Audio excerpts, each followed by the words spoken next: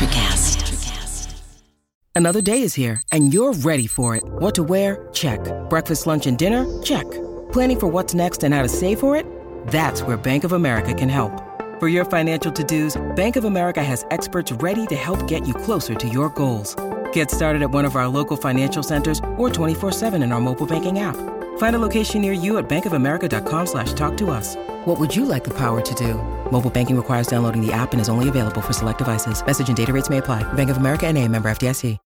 When you need mealtime inspiration, it's worth shopping Kroger, where you'll find over 30,000 mouth-watering choices that excite your inner foodie. And no matter what tasty choice you make, you'll enjoy our everyday low prices, plus extra ways to save, like digital coupons worth over $600 each week. You can also save up to $1 off per gallon at the pump with fuel points. More savings and more inspiring flavors make shopping Kroger worth it every time. Kroger, fresh for everyone. Fuel restrictions apply. On this episode of Missing the Point, we present part one of a two-part series recapping the curse-breaking 2004 Boston Red Sox. In this two-part series, we'll discuss how the Red Sox endured 86 years of misery, from the 1967 impossible dream to Bill Buckner's era in Morgan's Magic, to having their hearts broken once again by the Yankees in 1999 and 2003. This is the New England Championship Rewrap, 86 years of misery. But it's all relative.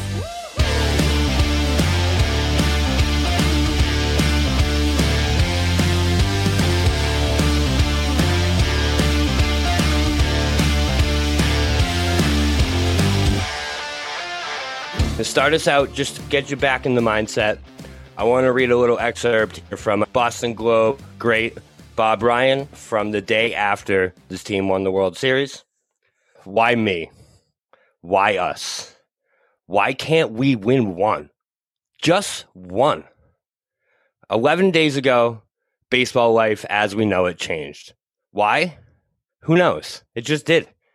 Emerging from a 3-0 abyss in the American League Championship Series, the Red Sox rolled off 8 straight wins. 3-0, make that 3 Mariana outs away from a humiliating sweep by the Evil Empire.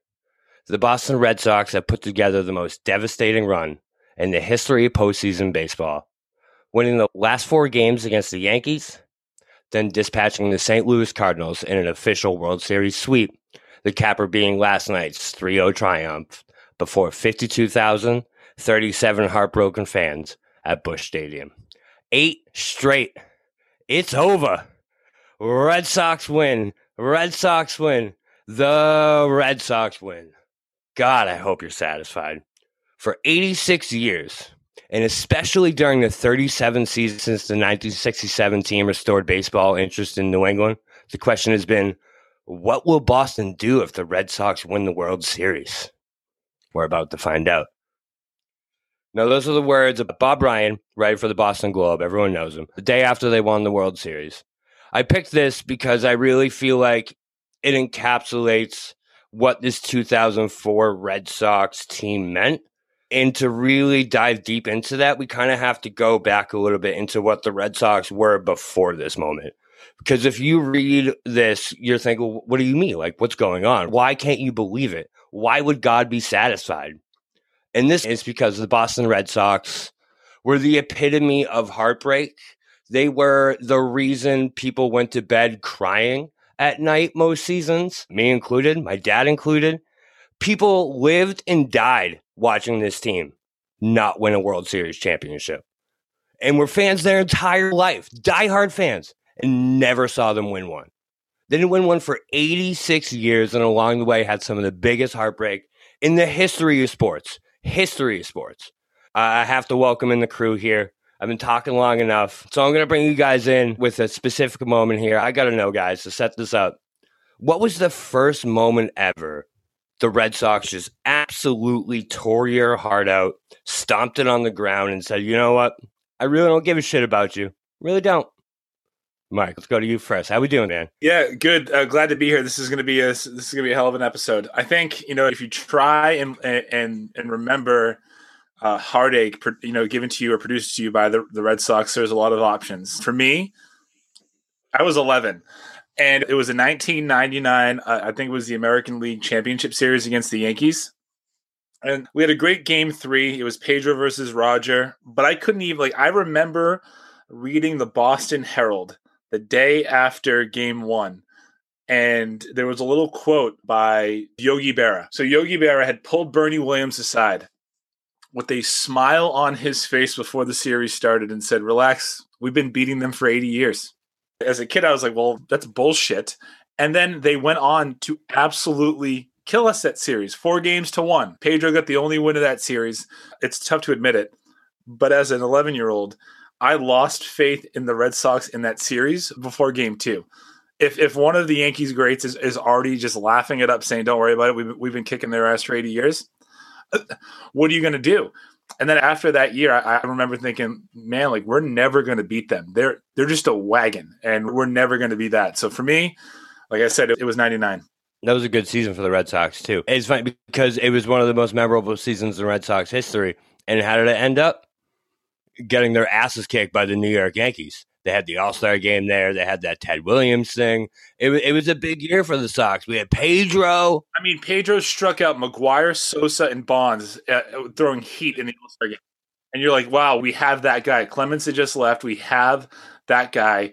They finished 4 games back of the Yankees that year, and they were just no match for them. And everyone knew it, including some 75-year-old former catcher for the Yankees, and he was right. So, yeah, that's it for me.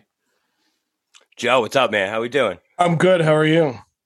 Good. 2004 Sox, man. How can you not be good? I know you are over the moon about this. I don't know if you're more excited about this or recent NFL signings in 2021, but looking back, I'm with Mike on this, and the reason 1999 was so damning to me was because looking back on it now, thinking of the emotions I felt then as an 11-year-old watching baseball and watching it crumble. And like you just said, seeing all those moments at Fenway during the All-Star game, before the seats were on the monster. I just think of the old Fenway and just how much lore there is there. And then also how much pain there is as a Sox fan. Because, granted, like you said, people went their entire lives without seeing the Boston Red Sox win a World Series. It took 86 years between 1918 and 2004 before they were able to win another one. And 99 was it for me. I'm going to stick with my narrative here because looking back on it, Jimmy Williams was not a good manager. And Dan Duquette was I don't even want to call him the Dave Dombrowski of his time because that would be an insult to Dave Dombrowski. Dan Duquette he's just a slimy guy. So there goes our chance of ever getting him on this show. But, he knows it. He knows it. He wouldn't deny it. If he heard you say it, he'd probably be like, well, I'm not sticky. I'm not sticky. Sure. And the proof is in the pudding because then after he left Boston, he went down to Baltimore and basically tore apart that franchise too. So that's kind of why 99 is it for me. And I know we're going to do this as we go through Ray's moment and then get towards the point of the entire episode here. But, so much happened after that 99 season that really, they didn't get better in 2000, 2001. And then in 2002, that's when things started to switch around. But 99, Duquette was making good moves then. Without Dan Duquette, Pedro Martinez is never a Boston Red Sox. So I guess we have to give him neither is right? Manny.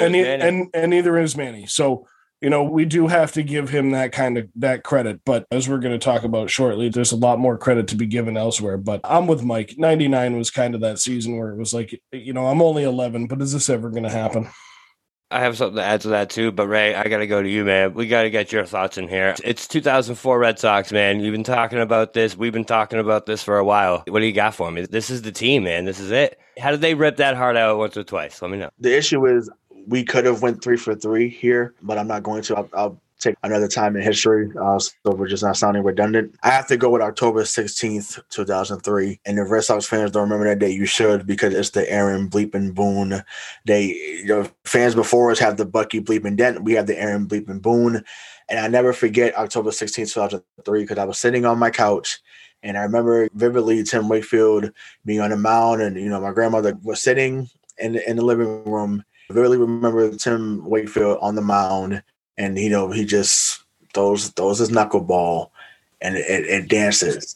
And and it's like, Aaron Boone has sent the Yankees to the World Series. And I was just like, oh my God. Because remember, that series was going back and forth. And it's like, games 1 and 2 was awesome in New York. They come home 3, 4, and 5. They handle business. And I'm just like, okay, they're going to actually do it.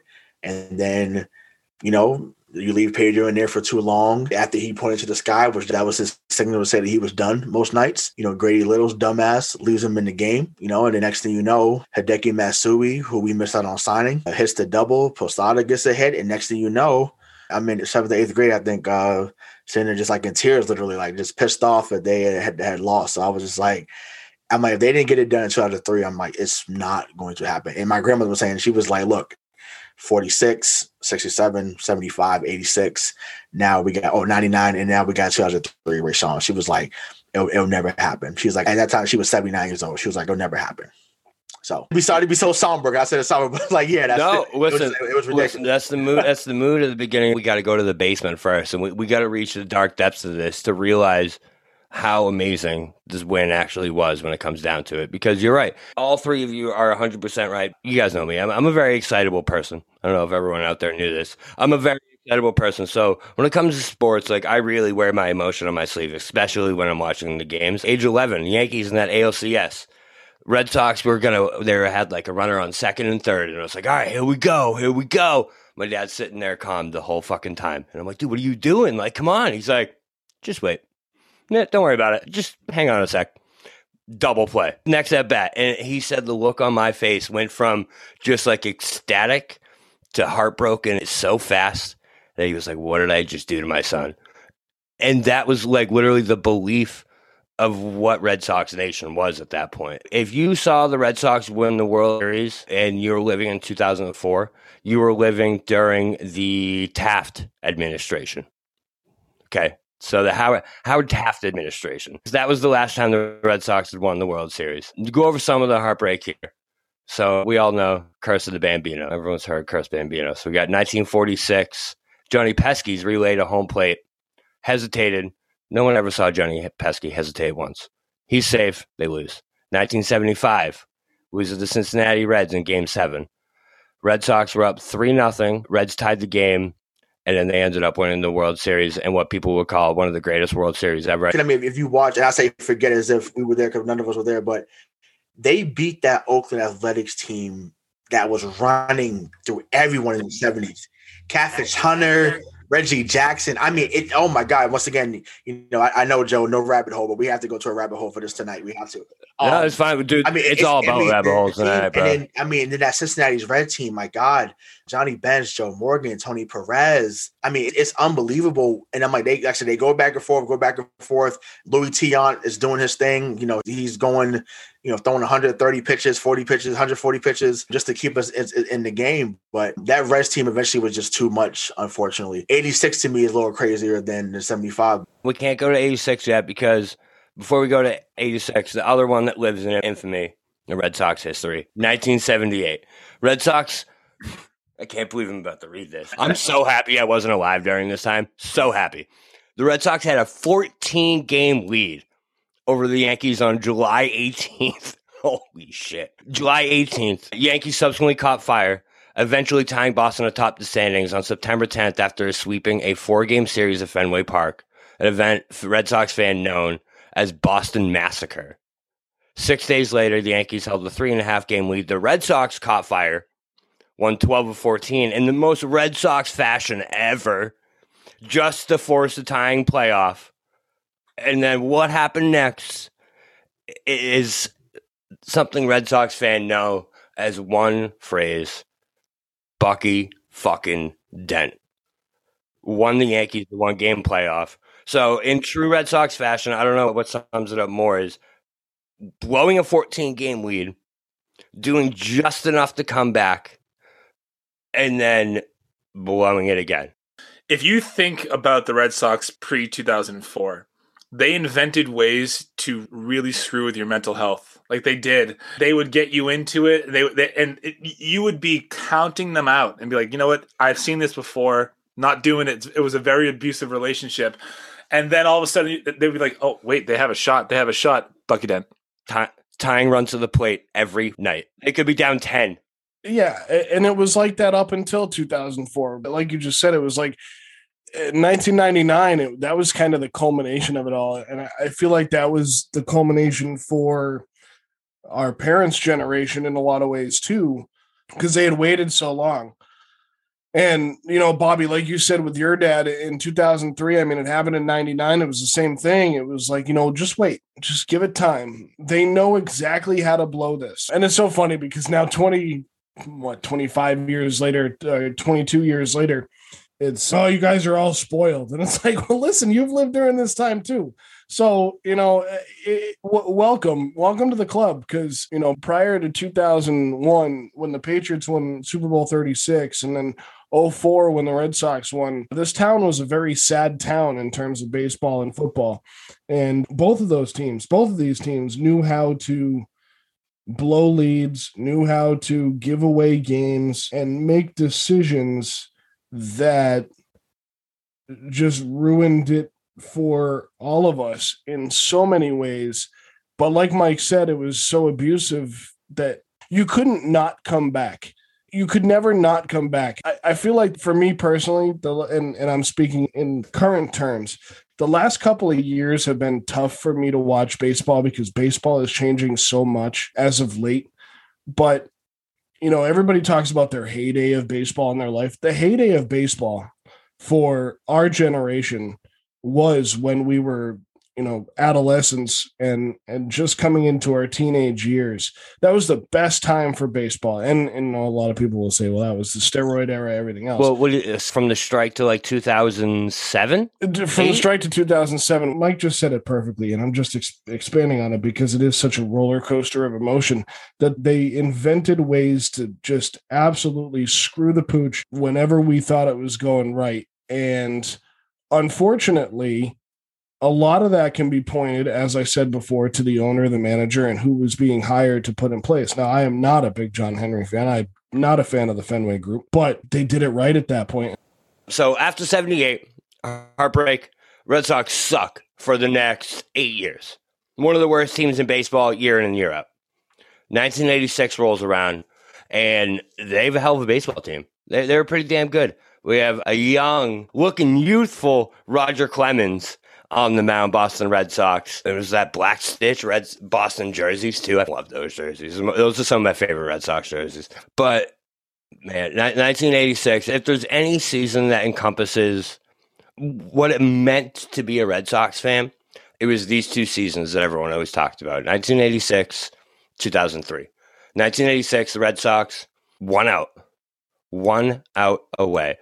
I have friends that said they had called their parents. My dad said he had called his dad, had him on speed dial, ready to go each time. And it never happened. Bill Buckner, man.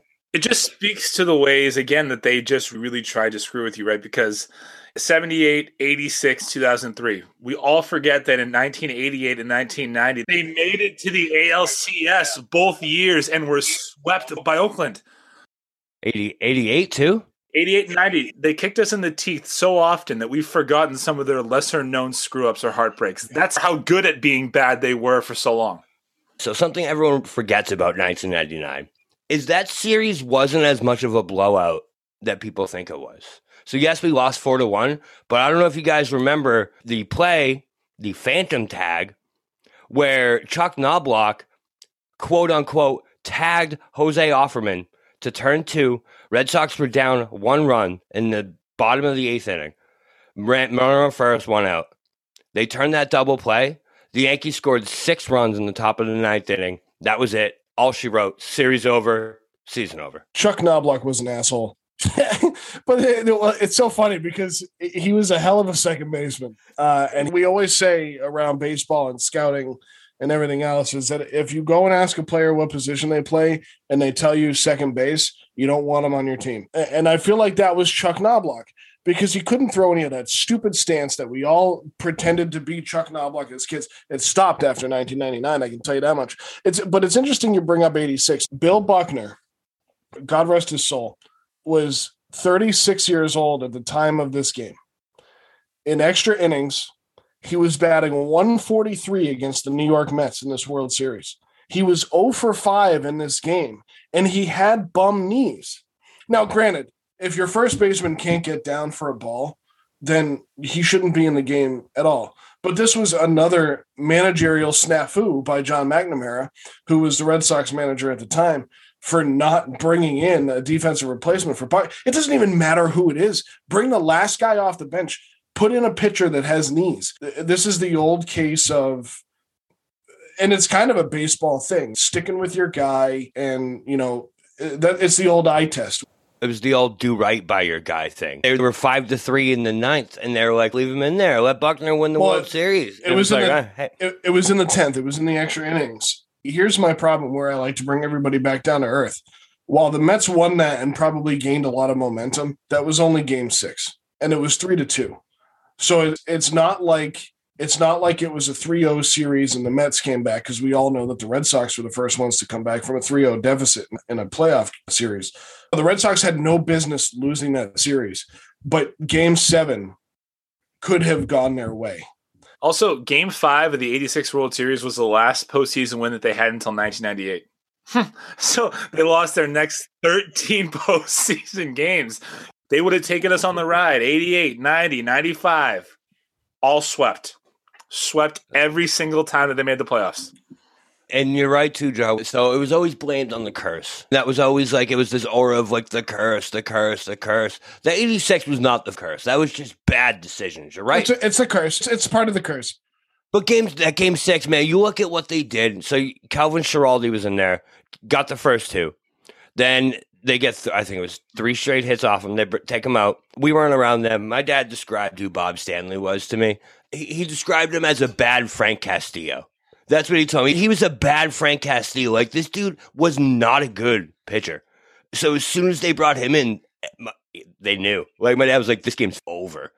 Yeah, I mean, that's on McNamara a lot for making bad managerial decisions in a big series.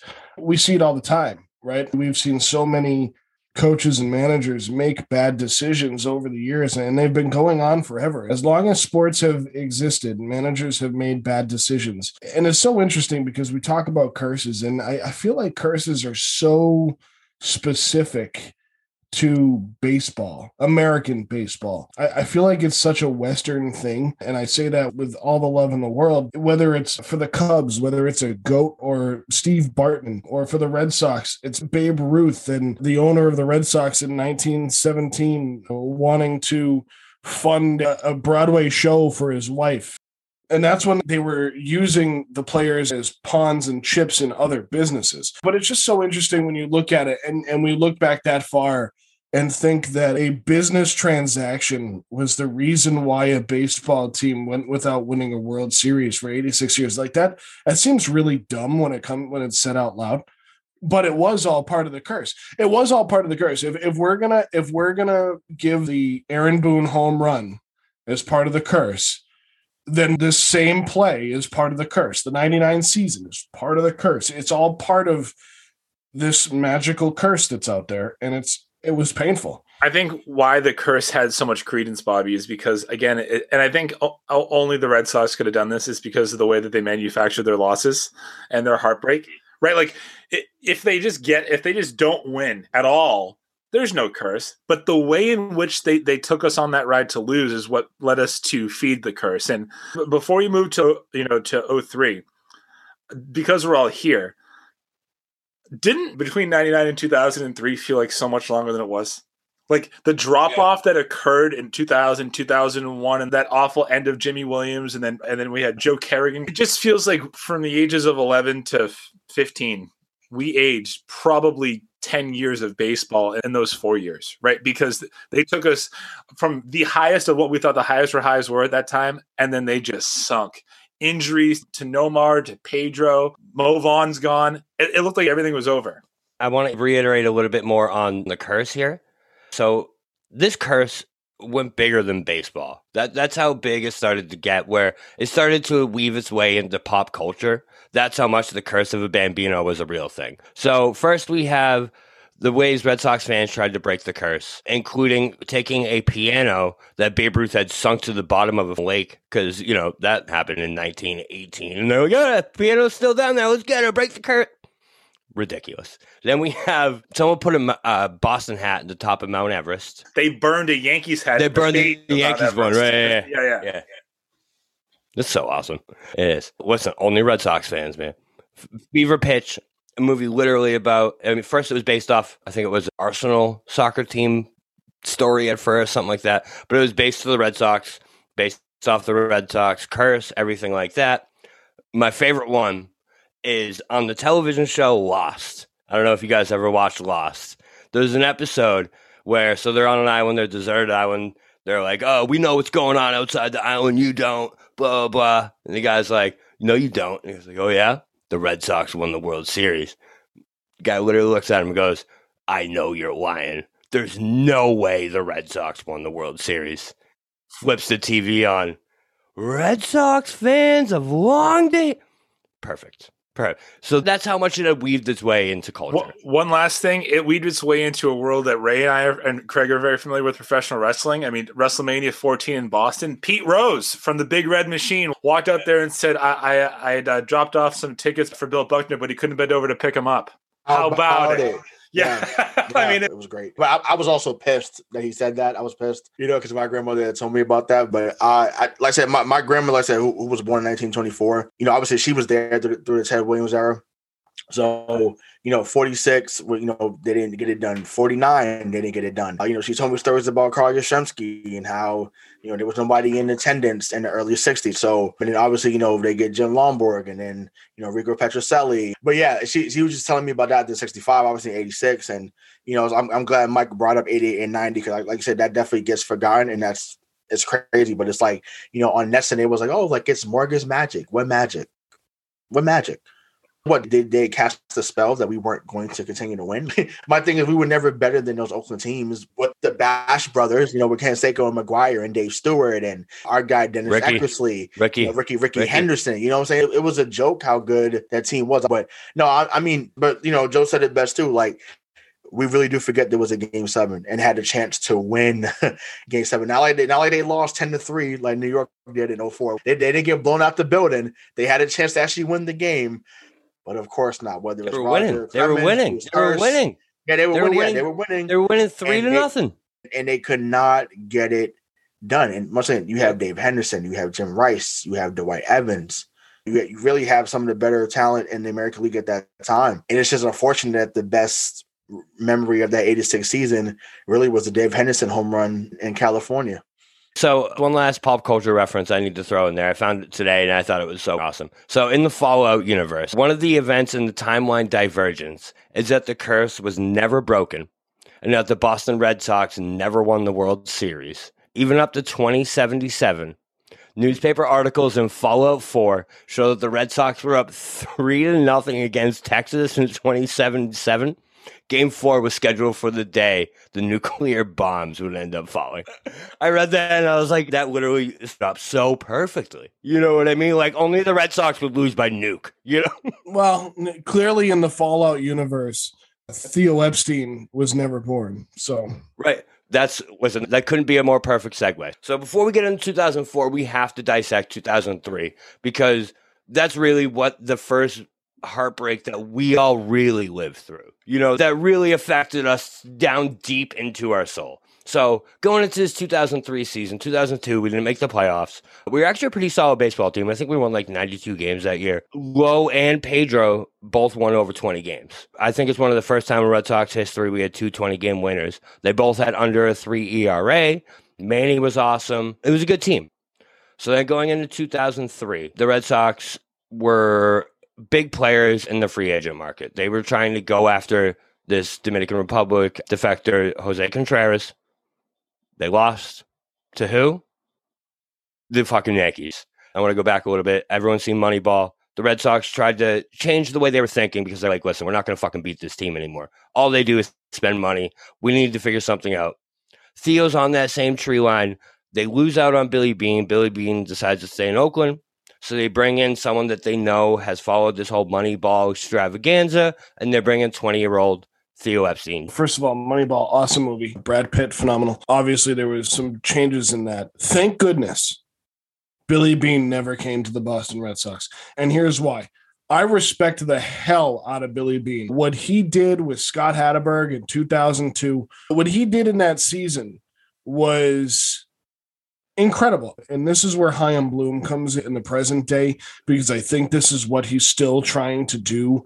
2002 comes and goes, and if you haven't seen the movie Moneyball or read the book, both are phenomenal. It's one of the few books I've actually read through in my entire life because it's just so good. And the thought of Moneyball and what he wanted to do, what the vision Billy Beane had, is such a good vision for the Oakland A's, for the Tampa Bay Rays, for small market teams that can't spend a lot of money but are looking to play that kind of baseball that can beat the Yankees, the Red Sox, the Phillies, the Cardinals, these franchises that don't historically have not played Moneyball.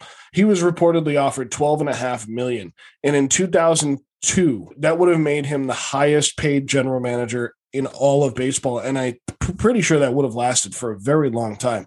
But thank goodness they didn't bring sports too, right?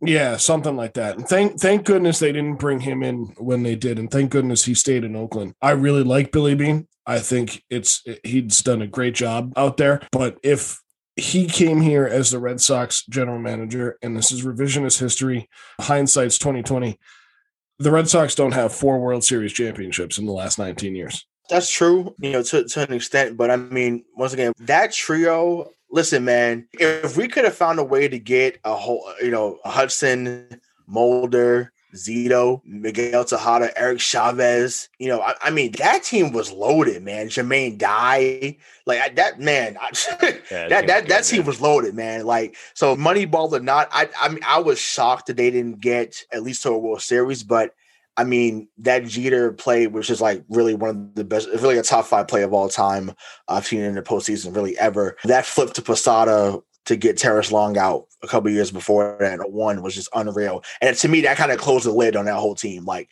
they wasn't going to get back after that. It was unbelievable. It was the one versus us that killed him. It was the one versus us that ended that entire Moneyball. Hudson, Zito. That whole era was over once they blew it against us. Theo, so he loses out in Contreras. Red Sox Nation is pissed. And all of a sudden, Theo brings in 3 guys that would go down in epic Red Sox history. Like, when I saw that he signed all 3 of the guys this offseason and what he got him for, I was like, you got to be fucking kidding me. So Kevin Millar had already agreed to play in Japan. He was gone. And they made some crazy contract with him. They made some crazy deal that Kevin Millar came here. Bill Miller, a utility man from San Francisco, had never played more than, I think it was like 120 games in a season. He was pretty good. Got him for a couple million. And then some guy the Twins just didn't want anymore. They thought he wasn't ever going to make his potential. He was just power hitter. He struck out a lot. He played crappy defense. He wasn't worth the roster spot. I don't know if you guys have ever heard of him, but David Big Papi Ortiz. I don't know have you heard of him before? I don't know. I can't believe that. That's unbelievable. Those 3 signings right there. So don't let us win tonight. The walk, the base hit, and the home runs. That's the World Series right there. In those 3 moves, and those are all the Moneyball moves. Picking and choosing, because he also signed Jeremy Giambi, Ramiro Mendoza. Jeremy Giambi, Johnny Damon, those were all Moneyball style guys, because Jeremy Giambi played for it and then was traded away by Billy Beane in Oakland in 2002. He was traded to the Phillies.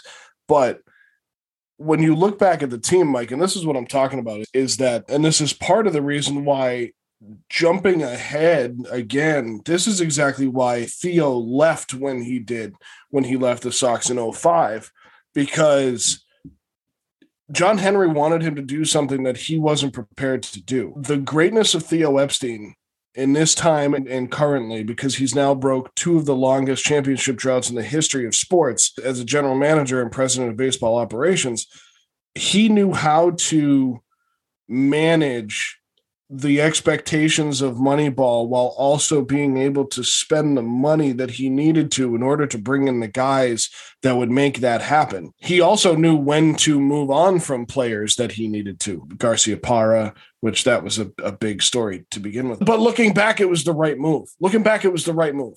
And that's what he did well that I don't think Billy Beane would have been able to do. So, Mike, while I agree with you that Bobby's picking and choosing, the guys that he brought in that were not very good were there to offset the guys that he was spending all the money on the other end. Yeah, I think if we're operating like this is 2003, like all these moves are happening, you look at those 6 or those 5 and you just think, man, like, what are we doing? I remember all the trailers for Millar. I remember Hazel May at spring training for NESN talking about how this is a 30 home run, 100 RBI power hitter. He's not that, but he might have been more important. But I remember not caring about any of these moves besides Millar. I was wrong.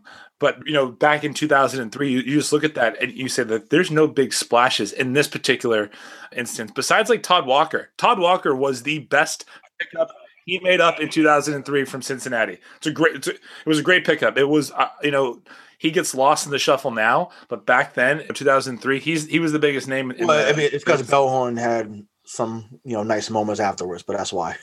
Like breaking the strikeout record. In the same season, Mark Bellhorn broke the strikeout record, the walk record, and the singles record. That's so impressive. He was such an average player, but here's an interesting story about Kevin Millar. Did you know that in the 1995 season, when the MLB was on strike, Kevin Millar was one of the players that crossed the picket line to play and was, number one, not allowed to be I believe he wasn't allowed to be in the Players Association anymore. And he was also couldn't be in video games because of crossing the line in the 1995 season. So that's one thing that always stood out to me with him is why he kind of flew under the radar, because I think people saw him as a loose cannon, which he absolutely is. I know what you're saying, picking and choosing, but like when you sign 6 guys in one season and 3 of those guys are the backbone and reason you won a championship, you can pick and choose all you fucking want. It's not just they were key contributors. Like when you think about that championship, it's those 3. So that's why I'm like, wow. But Ramiro Mendoza, by the way, he was actually a big signing when it happened. I don't know if you guys remember. Yeah, I was so excited for Ramiro Mendoza when we brought him here. What a schmuck he was, huh? He was a bomb, bro. And throw that unhittable sinker that no one could hit when he was a Yankee. As soon as he came here, it was no longer a sinker. It was no longer a sinker. So 2003, season starts off. It's kind of slow, but all of a sudden this lineup starts making some noise. All of a sudden this guy, David Ortiz, you're like, wow, this guy could hit the ball. And all of a sudden the Red Sox are one of the better teams in baseball. So get to about 3/4 of the way through the season, and all of a sudden Kevin Millar has this new saying. He comes up with it, and it kind of became a thing with the Red Sox throughout the next couple of years. And kind of the reason they ended up being who they were and being the team, TEAM, that they were, is these sayings that they developed all these years. So 2003, he says, this team needs to step up. You know what? I'll do you one better. This team needs to cowboy up. And Boston took it. They took it and ran with it. And cowboy up became a thing. This was a team that was going to do it. They were going to break this destiny. They were finally going to, get over that hump and be the team that could actually do it. And I actually started to buy in. I don't know if you guys did too, but like by the end of that 2003 season, going into that Oakland series, like I really thought, you know what, like I think that we can actually do this thing. Like I didn't know if we were actually going to do it, but I knew there was a shot. I knew it could happen. It definitely could. Right. So for me that year, because obviously that's when they became a lot more explosive offensively. So, Millar, Varitek, I think Varitek was like hitting 9th that year. It was crazy. He had like 20 home runs. It was ridiculous. There was a game, I'll never forget, I think it was on a Friday night, because that's when the games used to come on Fox 25 with Sean McDonough and Jerry Remy. And when I say they devoured the Florida Marlins 25-8. Granted, you're not going to score 25 runs, but I'm like, if this team is clicking, we're not losing. Mind you, this is before the boom stuff happens. I'm like, yo, if they're scoring like this, and we got Pedro at the front, chalk him up and send him home, baby. Like it's a wrap. I said, Nani is coming. I was like, this team is good. I know Ortiz was hitting 188 to start the season that year, but this team can rake. This team can hit. I didn't see how they were going to lose. It didn't matter who they played at that moment. The first game of the season, I don't know if you guys remember this. So going into the season, didn't sign a closer. Oh. Do you guys remember what the saying was? You guys remember, right? By committee, right? Closer by committee. There it is. Bullpen by committee. Yeah, that's it. You guys remember what happened? You guys remember what happened game 1, right? Tampa Bay Rays. Walk-off home run. We were up 3-1, and the Tampa Bay Rays hit a walk-off. I think it was a 3-run home run. I forget who it was off of. I want to say it was off of. Tampa Bay was awful then. They were really. Their best player might have been this guy named Rocco Baldelli. But so walk-off home run first game of the season, and just it set it up. They ended up being pretty good throughout the year, but like it gave you that, oh my God, bullpen come out of committee, this bullshit. I remember like my buy-in for that team came, I think it was like a week after the All-Star break and all throughout August, is when you realize just what kind of a team that this was. They led the major leagues in all 5 offensive categories, like runs scored, batting average, on-base percentage, slugging percentage, and they hit like 649 extra base hits. They shattered the record for a single season. So you just thought, okay, well, this team has it, and they have pretty good pitching, like you mentioned. So again, how are they going to do this to us again? I was always waiting for the floor to drop out because we've seen it. And that Yankees team that year was a wagon. We forget it. They were just one step better than us. We played them, 19 times. They beat us 10. Yeah, the 2003 Yankees were kind of, it was Aaron Boone. Aaron Boone was one of the key players. Like, yeah. Yeah, so I mean, it wasn't, to me, see, that's what I'm saying, though. I felt like, even though, yes, you still had, like, Jeter was always the guy I worried about. Like, Jeter, because I'm like, if he's up and the game's on the line, either he's going to hit a single to right field, he's going to hit a double, or he may mess around and even hit a home run, just like he did it in against Baltimore years before, when that should have been called out. To me, I wasn't thinking that the way that Mike was. Like, obviously, we talked about the heartbreak, but like I said, my heartbreak didn't come until later on that season, I felt so indoctrinated in this time because we were told to hate those Yankees teams. And how could you have hated those Yankees teams, man? Like, I never understood that, even from a young age. Like, man, those Yankees teams were so good. And that 2003 season with the Sox, when they, Ray, you bring up that huge win over the Marlins. And I remember watching that game, and I think that game went late into the night. I probably went to bed, woke up and saw it was a 17-run win. And then what did the Marlins go on to do that year? Win the World Series. No big deal. With a couple of guys on that team that would end up coming here to win a World Series. But that season, that closer by committee thing that happened in 2003 was the start of kind of what's, again, going on now with especially Kevin Cash and the Tampa Bay Rays. And I really like Kevin Cash as a manager. But this kind of stuff is costing them a championship. And who knows where they would have been if they went into the season in 2003 with a closer. Because then in July, they traded for former World Series champion Byung-Hyun Kim. And they brought in Kim in the 2003 season, and he kind of became their everyday closer, or at least for the most part. But yeah, he was a nightmare too, wasn't he? I wasn't a nightmare here. He was terrible here, wasn't he? Yeah, but I wasn't happy about that because I once again I remember watching. But it was a panic buy. They needed a guy.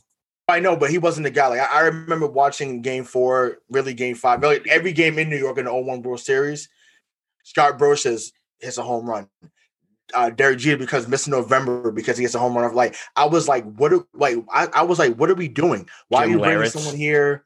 Yeah, I'm like, yeah. Jim Lawrence, that was before. That was 96, I think. But I couldn't believe that. I'm like, yo, to me, I was a Mike Timlin guy. That was my guy. Mike Timlin, he was money. Every time he got on, it was lights out. That sinker worked most days. And I was like, listen, Timlin should be the guy. In my opinion, even at that time, I feel like Timlin should be the guy. Like, I wasn't happy about the BK Kim. I didn't like that. I like this BK. I was always an Embry guy myself. I was a big Embry guy. Oh, no. He was terrible. I love some Alan Embry, bro. He was terrible, man. But in the right, listen, and he was bad when you brought him in with no one on base. Alan Embry was lights out when it was second and third, 2 outs, and he needed that out. Listen, that guy was getting struck out every time. I know exactly who that pitcher is. And that's the kind of guy I want on my team because I know when I'm bringing him in and it's that high stress situation, he's doing it. But if he doesn't do it, he's probably going to give up a bomb. So there's really no in between. But yeah. Guys, I don't know what you're talking about. Him being like Alan Embry was pretty good when he was here. I mean, for a relief pitcher, he was here for years too. He was here for he was here for 2 to 3. He was only 2 years. 2.5 years. I remember. I mean, obviously, we remember the pitch, and we'll talk about that. But it's just like I remember so many moments where it was like, "Oh, he's in the game. It's a wrap." I don't remember that. Here's where I'm going to sound like Bobby as it comes out of my mouth. They were missing that championship DNA.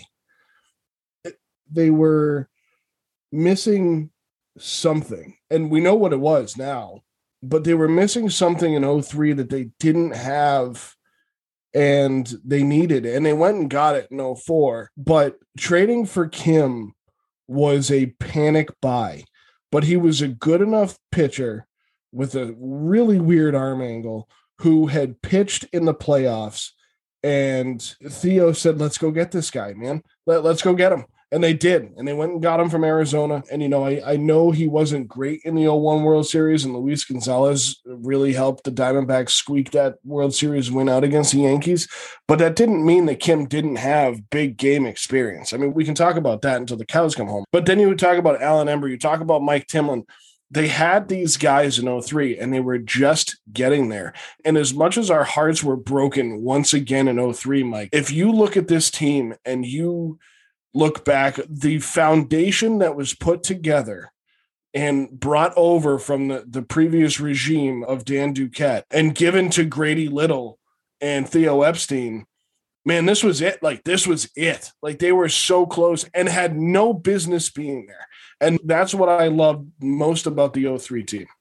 What's funny with this team is what ended up happening too with the bullpen, right? So we get to the end of the season here. So we'll get to the end of the season right now. So Red Sox end the season at 95 and 67. They go into a wild card matchup against the A's. Now, the funny thing about this is, like, we talk all this shit about the bullpen. Going into this series, man, the most confident part we had about this team was how well the bullpen was pitching. I don't know if you guys remember another big acquisition, which was a different thing too. I meant to go off that too, Joe. That was a different thing for the Red Sox, was we made multiple trade deadline acquisitions for something that we needed to go win a championship. We needed something, and you're right, Joe. He went and got him. And that was something we weren't accustomed to, because we always needed that, and like the moves they would make were stupid moves. Bringing in someone like Cliff Floyd, who's like awesome, but like at the time it was great, but like you don't need to do that. It's not going to help you win a championship. Bringing in relievers who can pitch for you late in games is going to win you championships. Bringing in guys like Dave Roberts is going to win you championships. And those were the kind of moves that they made. They brought in Scott Williamson, who to me was nails in this 2003 ALDS. He was the reason they came back in this. So the Red Sox fall down 2-0 first two games against the A's. They looked outgunned by this team. This team had Tejada, Eric Chavez, Ramon Hernandez, Tim Hudson, Barry Zito, Mark Mulder, and Keith Folk in the bullpen. This team was loaded. And Jermaine Dye, Eric Burns, you just go down the list. This team had them from top to bottom, and they looked like they were better than us. Game 3, ever so reliable. 2 Red Sox greats come up big. Trot Nixon, Derek Lowe. Derek Lowe pitches an unbelievable game.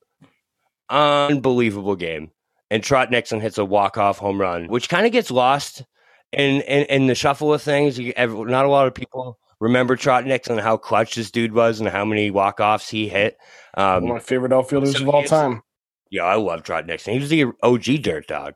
I don't know if it was game 3 or game 4, because obviously, yes, they ended up tying the series back in Boston. That play with Eric Burns at the plate changed that series. Mm-hmm. When he trips over Veritek, and they end up calling him out, and he loses his mind. And he's like, "What are you talking about?" Just going off, and it was like, "Oh, okay, like we're actually showing some fight here." And then next thing you know, they tied a series, and in game 4, Ortiz hits the double that I talked about.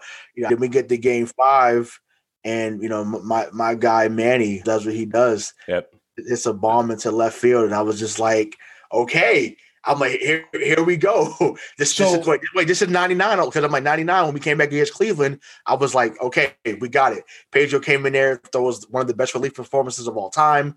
Okay, 03 is going to be just like 99. Cool, we get through Cleveland. It did touch a lot of the same notes. It's funny. That's funny. Yeah. It did. There was 2 moments in this 2003 playoffs that showed me the Red Sox. Like I just said, they were a player or two away, or I'll just throw it out there, or a manager away from a World Series championship. It was their nose, maybe. Yeah, that too. But it was going into this game 5 and then the moment in the Yankee series that really showed me, as heartbreaking as it was, looking back on it now, these two moments. And let's start with this one. You're heading into game 5 against the Oakland Athletics. You were down 2-0 against Billy Beane, the guy who less than a year ago you tried to give $12.5 million to as John Henry to bring in as your general manager and do exactly what he was doing in Oakland. And he goes back to Oakland, and I don't think he had any remorse to John Henry. I just think he thought that his business in Oakland was not done. And it clearly wasn't, because he had a great regular season with Oakland. Then the Oakland gets the Red Sox. And like, if I'm Billy Beane and I'm John Henry, I'm like, all right, this is where we show what I can do with no money. Or John Henry says, this is what you could have had. And you go into that game 5 and I don't remember having this feeling then because I didn't really understand that situation at that age. But just to watch it back and relive it and understand what was actually going on, I really think this was the first moment where John Henry said, okay, we're almost there. I got the right guy in the front office. I found the guy I need. Now what's my next move? And funny story about that Manny Ramirez home run. I actually have a scar on my right hand, on my knuckle, on my middle finger from when he hit that home run to put the Sox up 4-1 when they were down 1-0 heading into the 6th inning. I jumped up and scraped my hand against my ceiling at home and have a nice scar on there, and I'll always remember it because of Manny's home run. And as much jubilation as I felt at that moment, I'm with Mike because I can feel Mike's eyes seething through the camera at me. There was a way they were going to screw this up, but they went up 4-1 and they still almost blew it, but they held on. You're right, Joe, where it was something different. You know what I mean? Like Red Sox teams of the past, I know there was 99, I know, but this was different than 99, man. This team was different. It just felt different. The way they came back, the way they hung on to it, the way that they almost saw their star center fielder get killed in the middle of game 5, get absolutely knocked out cold, get taken off on a stretcher, and you still win that game. It was different. You know what I mean? It was a different team. Derek Lowe, by the way, in this ALDS was balls. This dude was amazing. He pitched game 1, game 3, and game 5. That's unbelievable. He pitched in relief game 1, started game 3, relief game 5. That doesn't happen anymore. The last person to do something like that is Madison Bumgarner. So it's just, he was the MVP for that series, for sure. And then he gave him the suck it symbol when he beat him. You remember that? He gave him the suck it? Yeah. But Mike, I get it, man, because you know what, you're right, and it ended up being 100% right. And my dad said the same thing at the same time. I was at the Charlie Horse watching this game 5 with my family, and my dad, I'll never forget. Everyone in the whole place was standing up, the whole place, ready to win this series. Only person sitting down, still in the booth, is my dad. And he's just like, and I'm like, Dad, what are you doing, bro? Get up. We're both. He goes, don't celebrate till it's over. Yeah, he goes, I'll wait. And when they won, he did. He jumped up. He was like, yeah, it was like high five and everything. But listen, man, I'll never forget it. I'll never forget that moment where I looked over at him and I saw him arms. He wasn't even reacting. He was arms folded. I feel that energy. I feel that energy so much as someone who is now in their 30s. And even watching sports and our teams being so good. But I feel that energy because I told you guys this with the 01 Super Bowl win, Super Bowl 36. And the same thing here where I remember my dad saying, wait till it's over. Wait until they win before you celebrate. And I feel that energy that our dads had now because I'm like, even when you're that close, you still have to reserve judgment because you don't want to celebrate too early. And he was right. He wasn't wrong for not celebrating, Bobby. I mean, you got to wait until it's done because 10 days later. So let's say we were all born, the 5 of us were born, we're just going to say 70s, right? So we're 33 years old. Red Sox still haven't won a World Series. Can you imagine what that feeling would be like? Imagine being in your 40s and having 3 kids, and then they still haven't won one. And now your kids are now crying. We brought this up in the first episode of this when we said we are so spoiled. So anybody that's listening to this right now and has gotten this far and is the age of our parents, grandparents, great-grandparents in some cases, they're going to be like, well, what did you guys have to, like, what did you have to worry about? Well, what we had to worry about in 2003 was the fact that we had our parents and our grandparents, as Ray has said, as Bobby has said, as I've said, and as Mike is just exemplifying, is that we were told by that older generation, wait, because there is heartbreak and it will happen. And we had yet to really experience consistent winning. And that's why we can look back on this and have those thoughts and those feelings, because we were basically indoctrinated with it, that the Red Sox suck and they're never going to win and it's never going to happen. And until it does, we blame the curse of the Bambino and all this other crap that went on. And now we can look back and say, man, we did it. We were a part of it. We were here for the best part of Boston Red Sox, New England Patriots, Boston. Well, I don't want to say we were here for the best part of Boston Celtics history because they only won one, and I know Ray will crucify me. The best era of Boston. But, yeah, it was the best era of Boston sports. Let's put it that way. It culminate as a whole, and we have to be humble because looking back on 2003, and if we're living there, this is really how we felt. We were told to wait. And Bobby obviously is a very emotional person. We've had to tell him to wait many times, but it's just, your dad was right. So, like, despite the euphoria of overcoming a 2-0 deficit and beating the Oakland A's, when you looked up and saw that your next opponent was the Yankees, I'm telling you, I didn't trust it. I didn't like it. And I was like, obviously you want to beat them. But even as a 15-year-old, you just think to yourself, you're just, are we ready for this? And I wasn't. I can tell you now, 18 years later, I was not ready for the 2003 ALCS. Still not. I couldn't agree more, man. It was such an emotional series.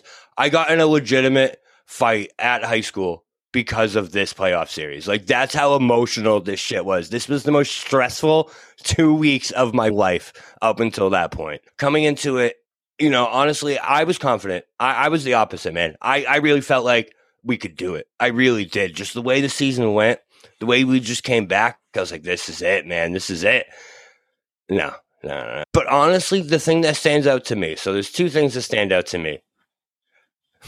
The Don Zimmer Pedro Martinez fight was one of the best moments and funniest moments in the history of baseball. I get it. I know it was horrible. Dude's an old man's getting thrown to the ground. Horrible. Listen, he charged him like a bull, and Pedro bullfighted him. I'm sorry. He Olay. It was awesome. It was great. Listen, it was one of the best moments in baseball history. He played both sides. He managed the Red Sox before in the 70s and 80s. Now he's coaching he's with the Evil Empire. So hey, you charged at me. I'm here to defend myself. I'm standing my ground. You charged towards me. I'm gonna grab you by your big ass head and watch you tumble like tumbleweed. It was great. And he was perfectly fine. My grandmother, who was older, was like, "Oh my god!" Yeah, he guided him. He guided him to the ground.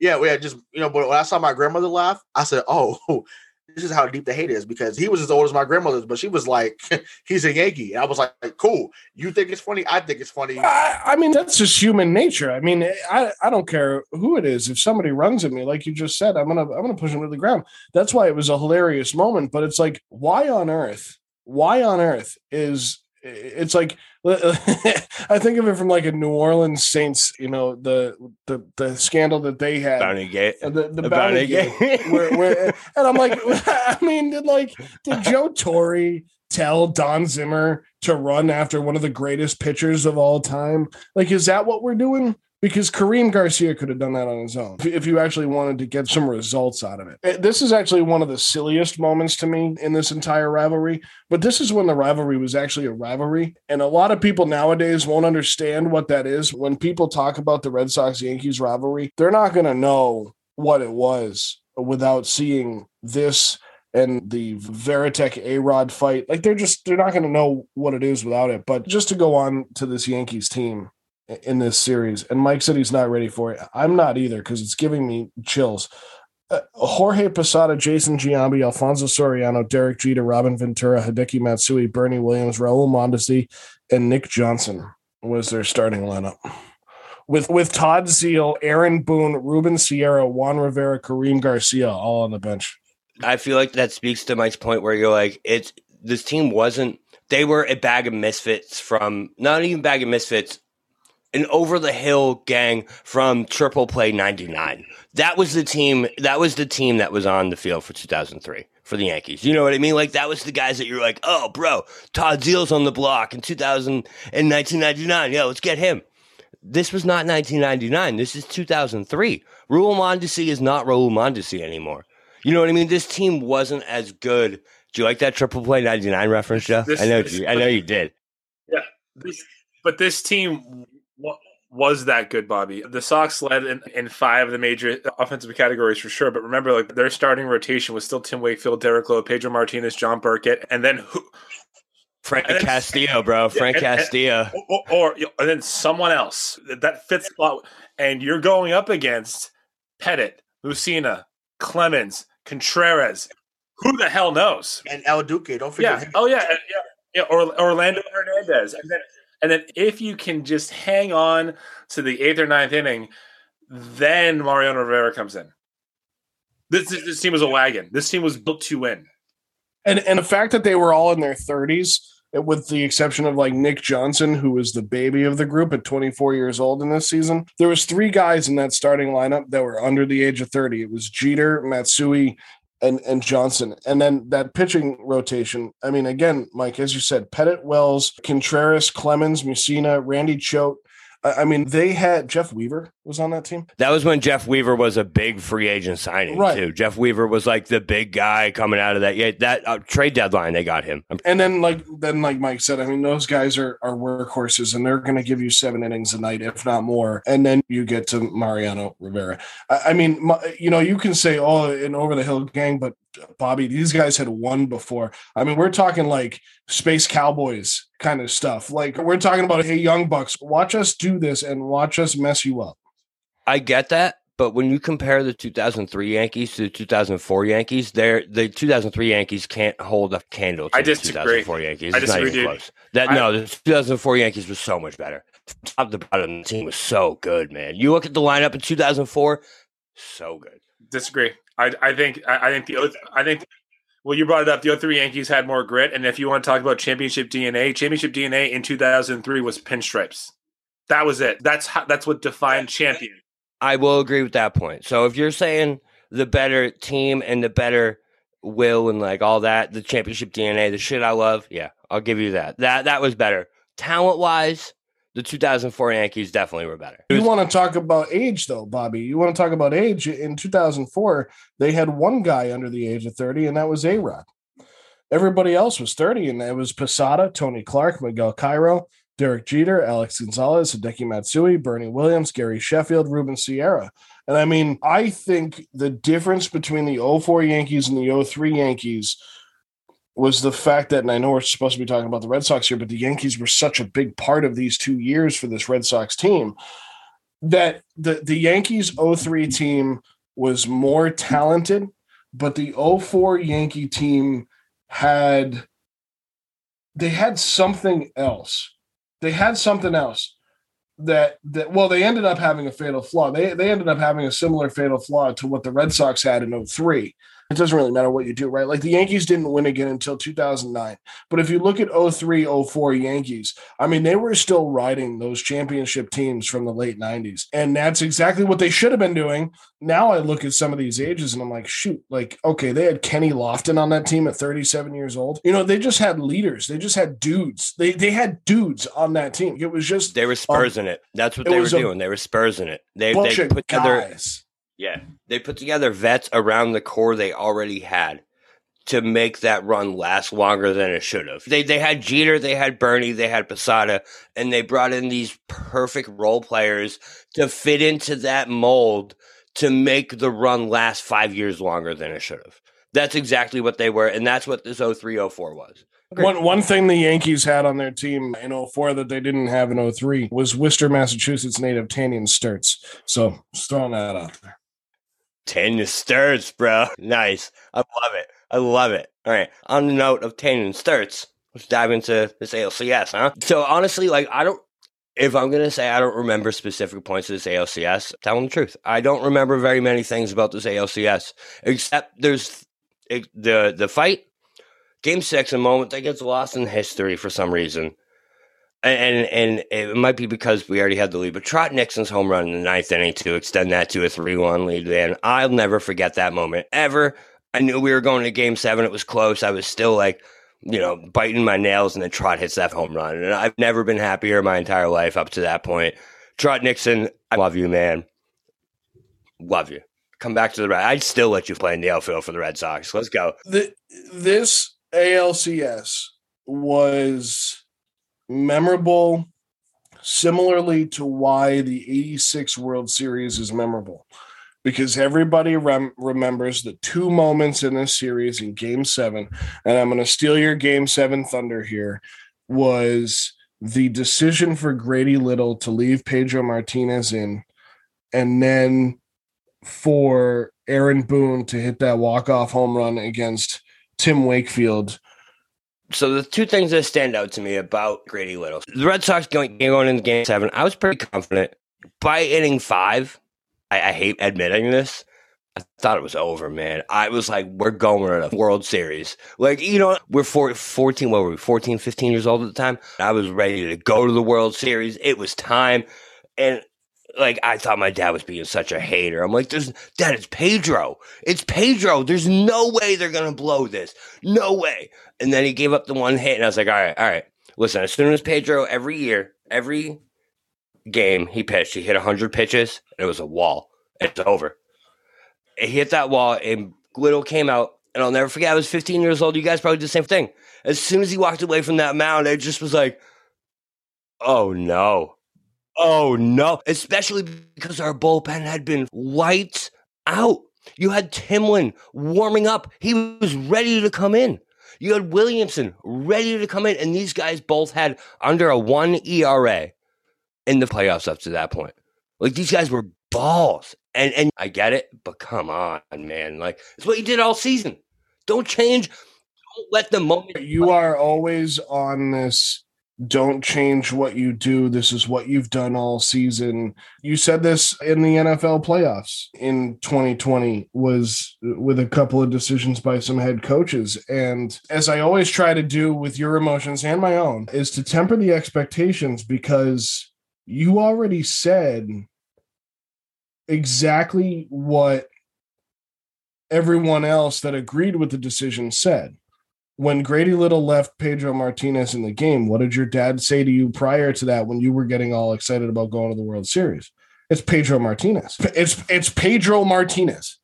So when he walked away from that mound and left him in, and you're sitting there saying, well, the bullpen's been lights out. Well, yeah, but it's Pedro Martinez.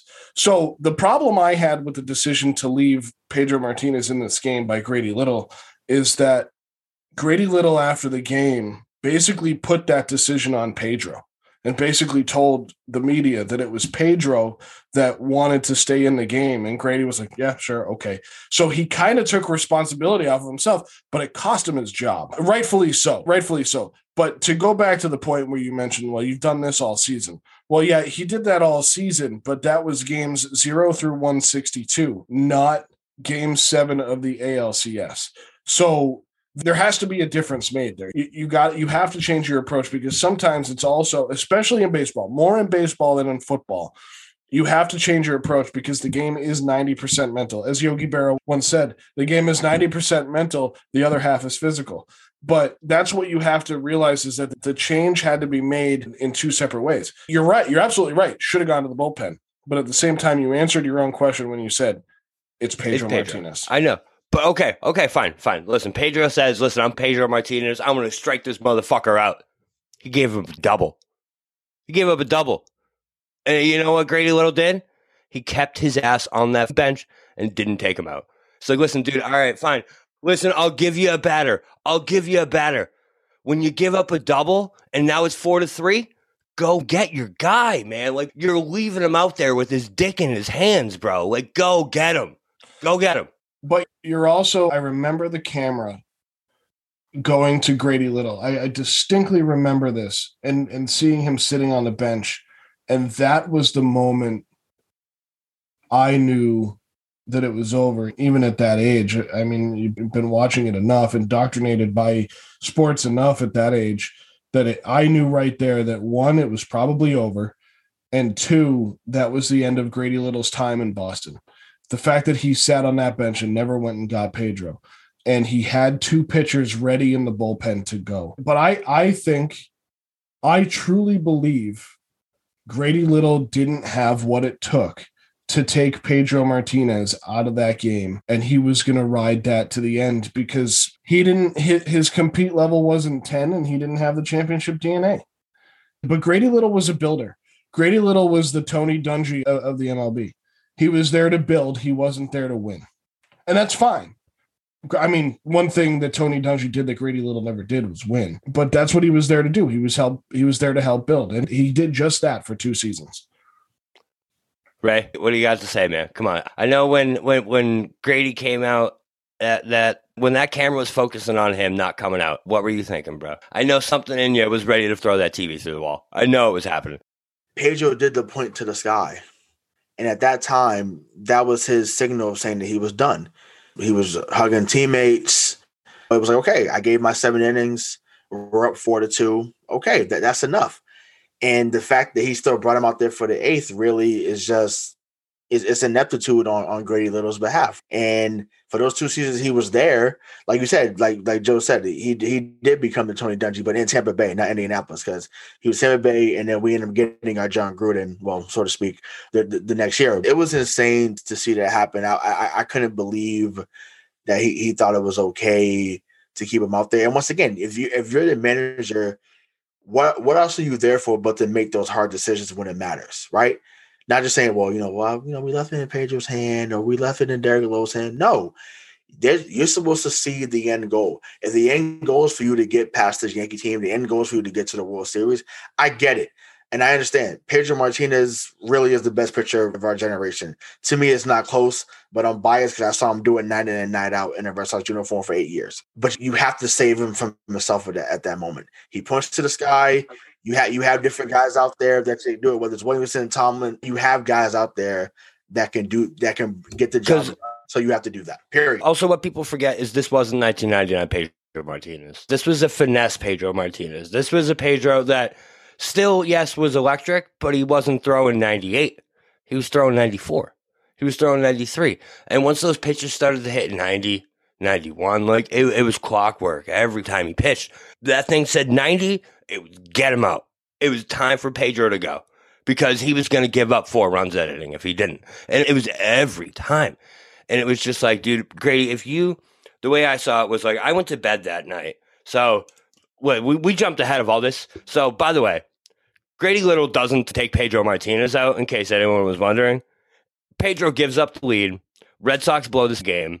Tim Wakefield, of all people, turns into the GOAT of the series, even though he was probably the series MVP up until that point. Somehow is now remembered for giving up the game-winning home run to Aaron fucking Boone.